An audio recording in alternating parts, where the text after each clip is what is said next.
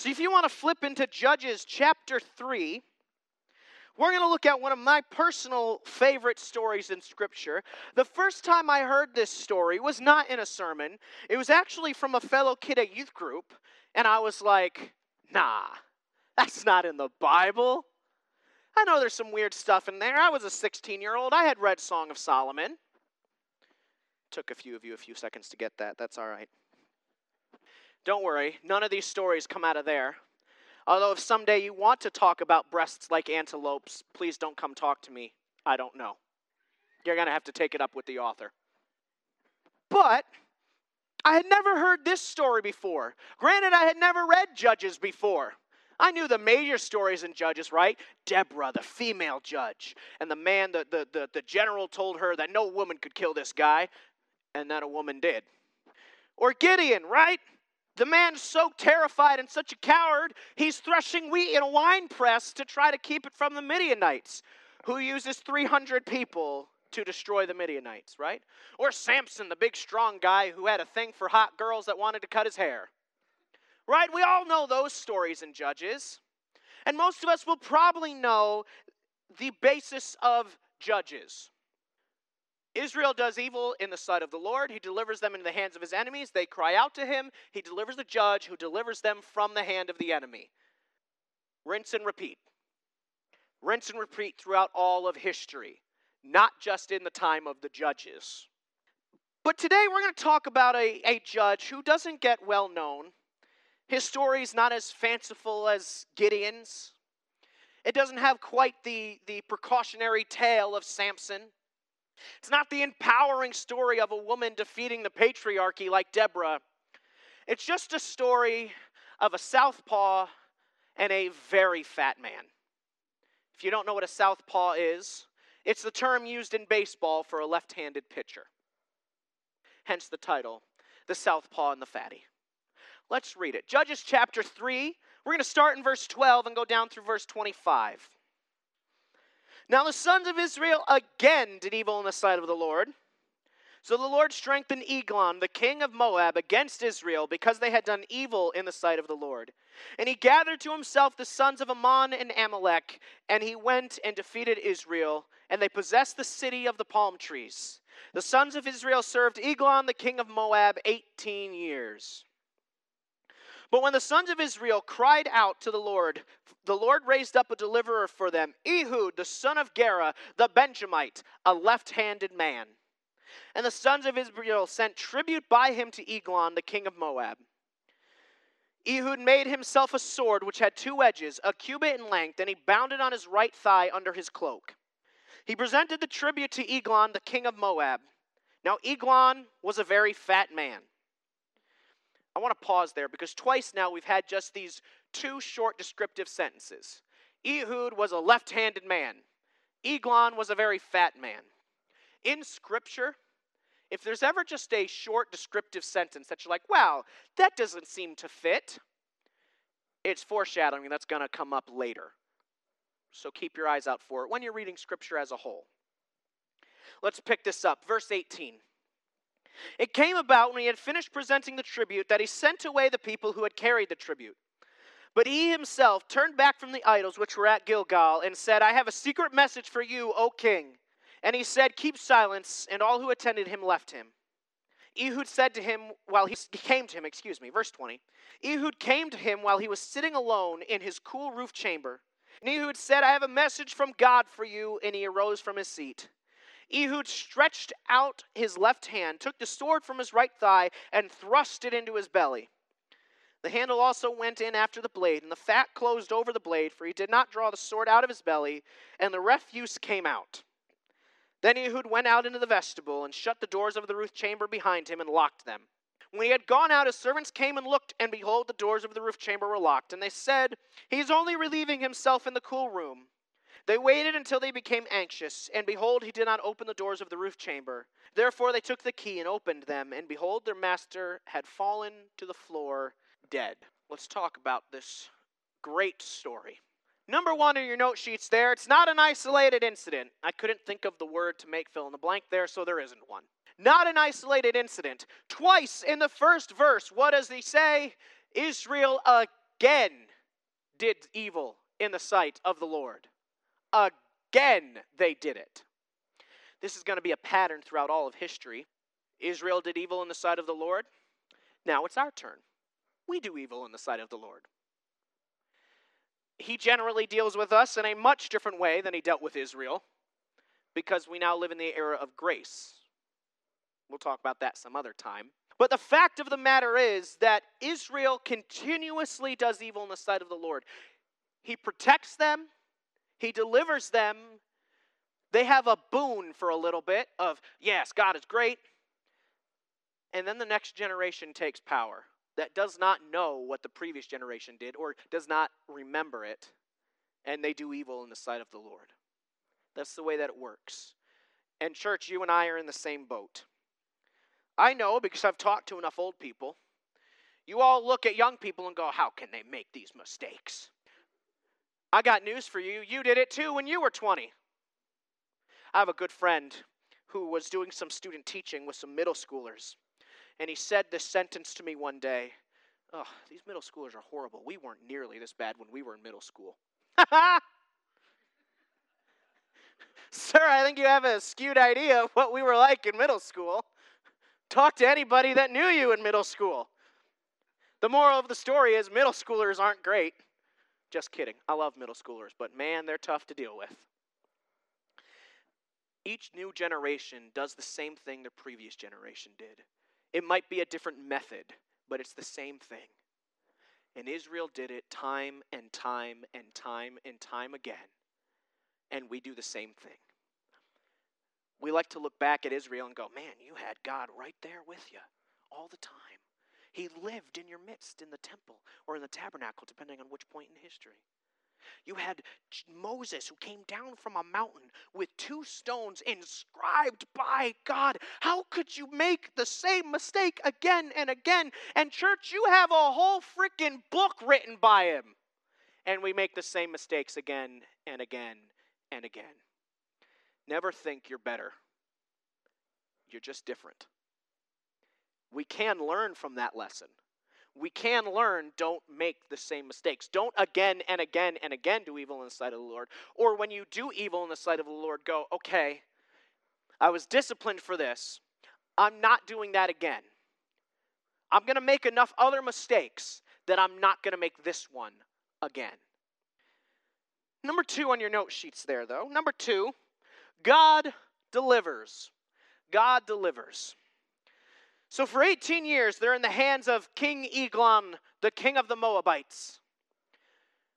And Israel cries out to God, and God raises a deliverer for them. God does not turn a blind eye to you and your suffering. He never has. He never will. That does not mean that everything's going to be hunky-dory. A lot of people know this verse. For some people, it's your favorite verse, and it's an incredible promise in Scripture, right? Jeremiah 29:11. I know the plans I have for you, declares the Lord. Plans to prosper you, not to harm you. Plans to give you a hope and a future. It is a beautiful verse, a promise from God. Where was Israel? Spending 50 years in Babylon. He did not remove them from Babylon.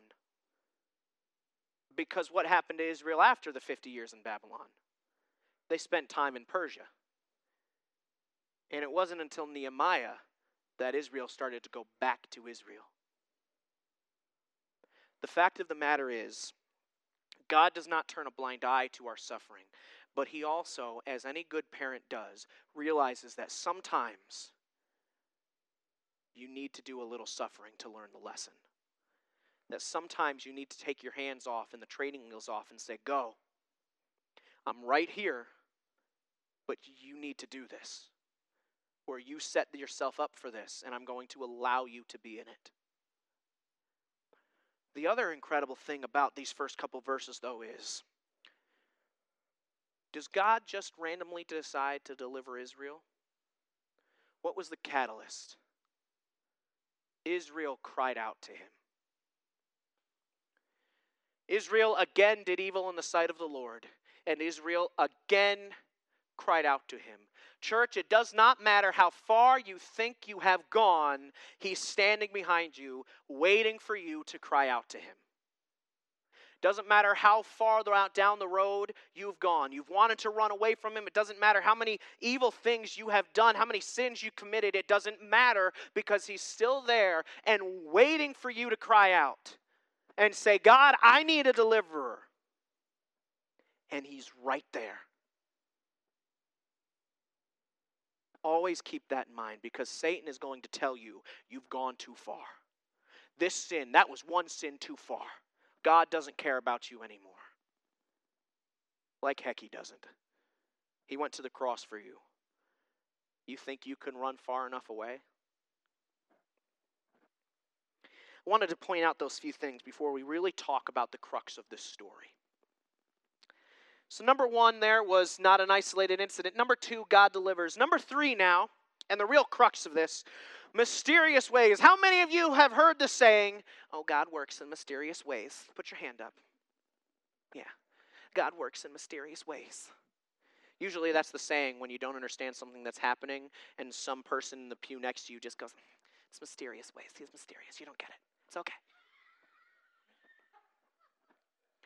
Like it if they were a little less mysterious. Not just God, but the person next to me. Pause. One of my favorite, I love jokes and memes and stuff like that. One of my favorite things is, God works in mysterious ways. You don't have to. Use your turn signals. I think it's great. So mysterious ways, but the fact of the matter is that God does work in ways we don't get. In ways that we look at and go, what? That doesn't make any sense. So let's set the stage for the story. Ehud is a left-handed man from the tribe of Benjamin. How many of you in this room right now are left-handed? I know of one. Okay. 4. I got 4. That's awesome. What's that going to be? 10%? It's less than. There's not 40 of us in here. It's like 5-6%. It was even less back then of the population, left-handed people. Why is it important that he's left-handed? Because so few people were left-handed that when you went in to see a ruler, they did not check the right side of your body. They checked the left side of your body. Why? You ever try to draw a sword from this side? You can't quite get it out unless it's only this long. You draw from the other side. So they check the left side of your body, but not the right. So Ehud, he raises up Ehud from the tribe of Benjamin, which elsewhere we read in Scripture in, I believe it's 1 Chronicles. The tribe of Benjamin was mainly left-handed, or at the very least, ambidextrous. It says that 20,000 people came from the tribe of Benjamin, warriors, that could wield a sword in either hand. So at the very least, God made a whole tribe of people in his nation that could do this. He makes a sword a cubit in length. There's about 8 different ideas for what a cubit was. The most common was the royal or Roman, which was about the length of the forearm. I have about the normal height of a person from that time. I'm short today. Back then, I would have been normal height. So it's about this long, this blade. Puts it on his right hip and takes a tribute to King Eglon, the very fat man. I've always been overweight. I've always been a stocky sort of guy. That's the build that I have. I could stand to lose, like if I suck it in a little bit and stand up straight. I look decent enough. I can also go like this. The Bible doesn't usually give descriptors like this, because the fact of the matter is, Ehud is not fat. Ehud is massive. It says, or not Ehud, excuse me, Eglon. Eglon is massive, because it says that Ehud comes up, draws the sword from his right hip, remember, about this long, sticks it in his belly, and this guy's fat rolls close around it. Do you know how big you've got to be for that to happen? The other thing that tells us about how hefty this gentleman was that he must have eaten a lot, because he must have taken some absolutely epic poops. Because when they see the doors closed and he's been in there a while, his servants just go, he's taking a crap. This isn't abnormal. It's not until they're like, man, he's really been in there a long time. Maybe we should check. It must not have been abnormal for him to have been in the bathroom for a very long time. And this is the story of how God delivers Israel from the fat guy. So let's break it down a little bit. God uses the way He created you for the things He wants you to do. God gave you talents. God gave you gifts. God gave you abilities. God made Ehud from the tribe of Benjamin a left-handed man. Because God understood the culture. He knew exactly what He was doing. So oftentimes, we want to be used in other ways, right? We look and we go, wow, that person can sing. I wish I could do that. Or, wow, that person is such an incredible artist. I wish I could do that. Or, wow, that person is so smart. I wish I could be like them. Why? God made you the way He wanted you made for an exact purpose. We never read about Ehud again. That's not true. There's another couple verses after this that say he escaped. Okay? But in the whole of Scripture, he's never even mentioned again. He's got 10, 15 verses in Judges. One moment in this guy's life. And God used him.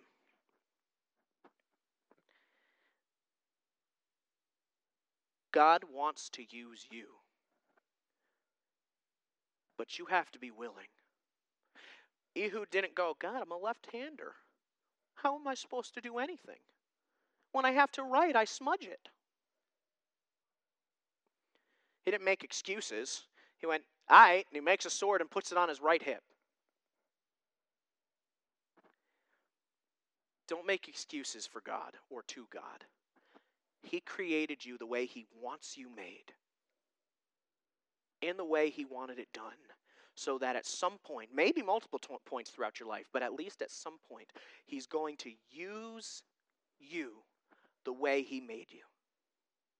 Your talents, your gifts, your abilities, all of it. Exactly the way He wants to. And He's going to get the glory for it. You see, we can read the story. Is it really glorifying that Ehud was left-handed? Is that something we should glorify him for? Sorry to the 4 or 5 of you that are left-handed. You probably had your time in school. I don't know about you, but when in school, when I was in school, if you saw somebody who was left-handed, the first thing you did was go, oh, are you left-handed? Like it really matters. Can't help it, exactly. It's not glorifying to him, to Ehud, that he was left-handed. Or that he knew how to make a sword that was a cubit in length. The fact of the matter is, God said, I'm going to use you. And use you to deliver my people from the hands of the enemy. Just the same as He used them walking around some walls 13 times to take Jericho. Or He used Gideon and 300 lamps and trumpets to defeat a massive Midianite army.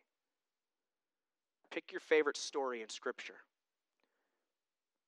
All of them is God or our God using the people He created in the way He created them to do what He wanted them to do. A couple of takeaways before we're out of here. Just a couple more minutes. Number 1, never think God needs you. He does not. Always realize God wants you, because He does. He needs you for nothing. Could He have delivered Israel from the hands of the Moabites without Ehud? I bet He could. He didn't want to. Always remember that you can run back to Him. all you have to do is turn around and cry out. He is right there. That does not mean every situation is going to go perfectly. That does not mean there won't be consequences for the actions you have taken. But he is still right there, waiting to be the deliverer. And when God works in mysterious ways in your life, because he's going to, give him the glory anyway. Stop questioning him and go, okay, God, you told me to do this. I'll do it. The Southpaw and the Fatty, week 1 of weird stories in the Bible. I always liked it because it says this guy was so fat. I always thought that was funny. Next week, we're going to look at another one. I haven't decided which one. I have 3 more. We have 3 more left. I haven't decided which one. Maybe we'll put up a poll. Just kidding. I'll look at the list and go, all right, God, which one are we doing this week? But I decided to start with my favorite. As a 16-year-old, I just thought it was a funny story. As a soon-to-be 27-year-old, I realized that God is talking to us through it. Let him use you exactly as he made you. Don't try to be like somebody else. Be the man or woman God made you to be. Would you pray with me?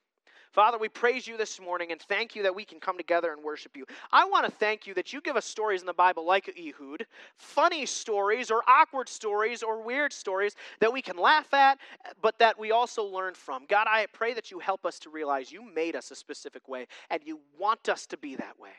You want us to have the talents and gifts and abilities you've given to us, and you want to use us. You don't need us, but you want us. And how amazing is that? Father, we ask for just an incredible week for all of us. Give us opportunities to be a united body, and give us opportunities to preach the gospel everywhere we go. Father, it's in the name of your Son we pray. Amen and amen.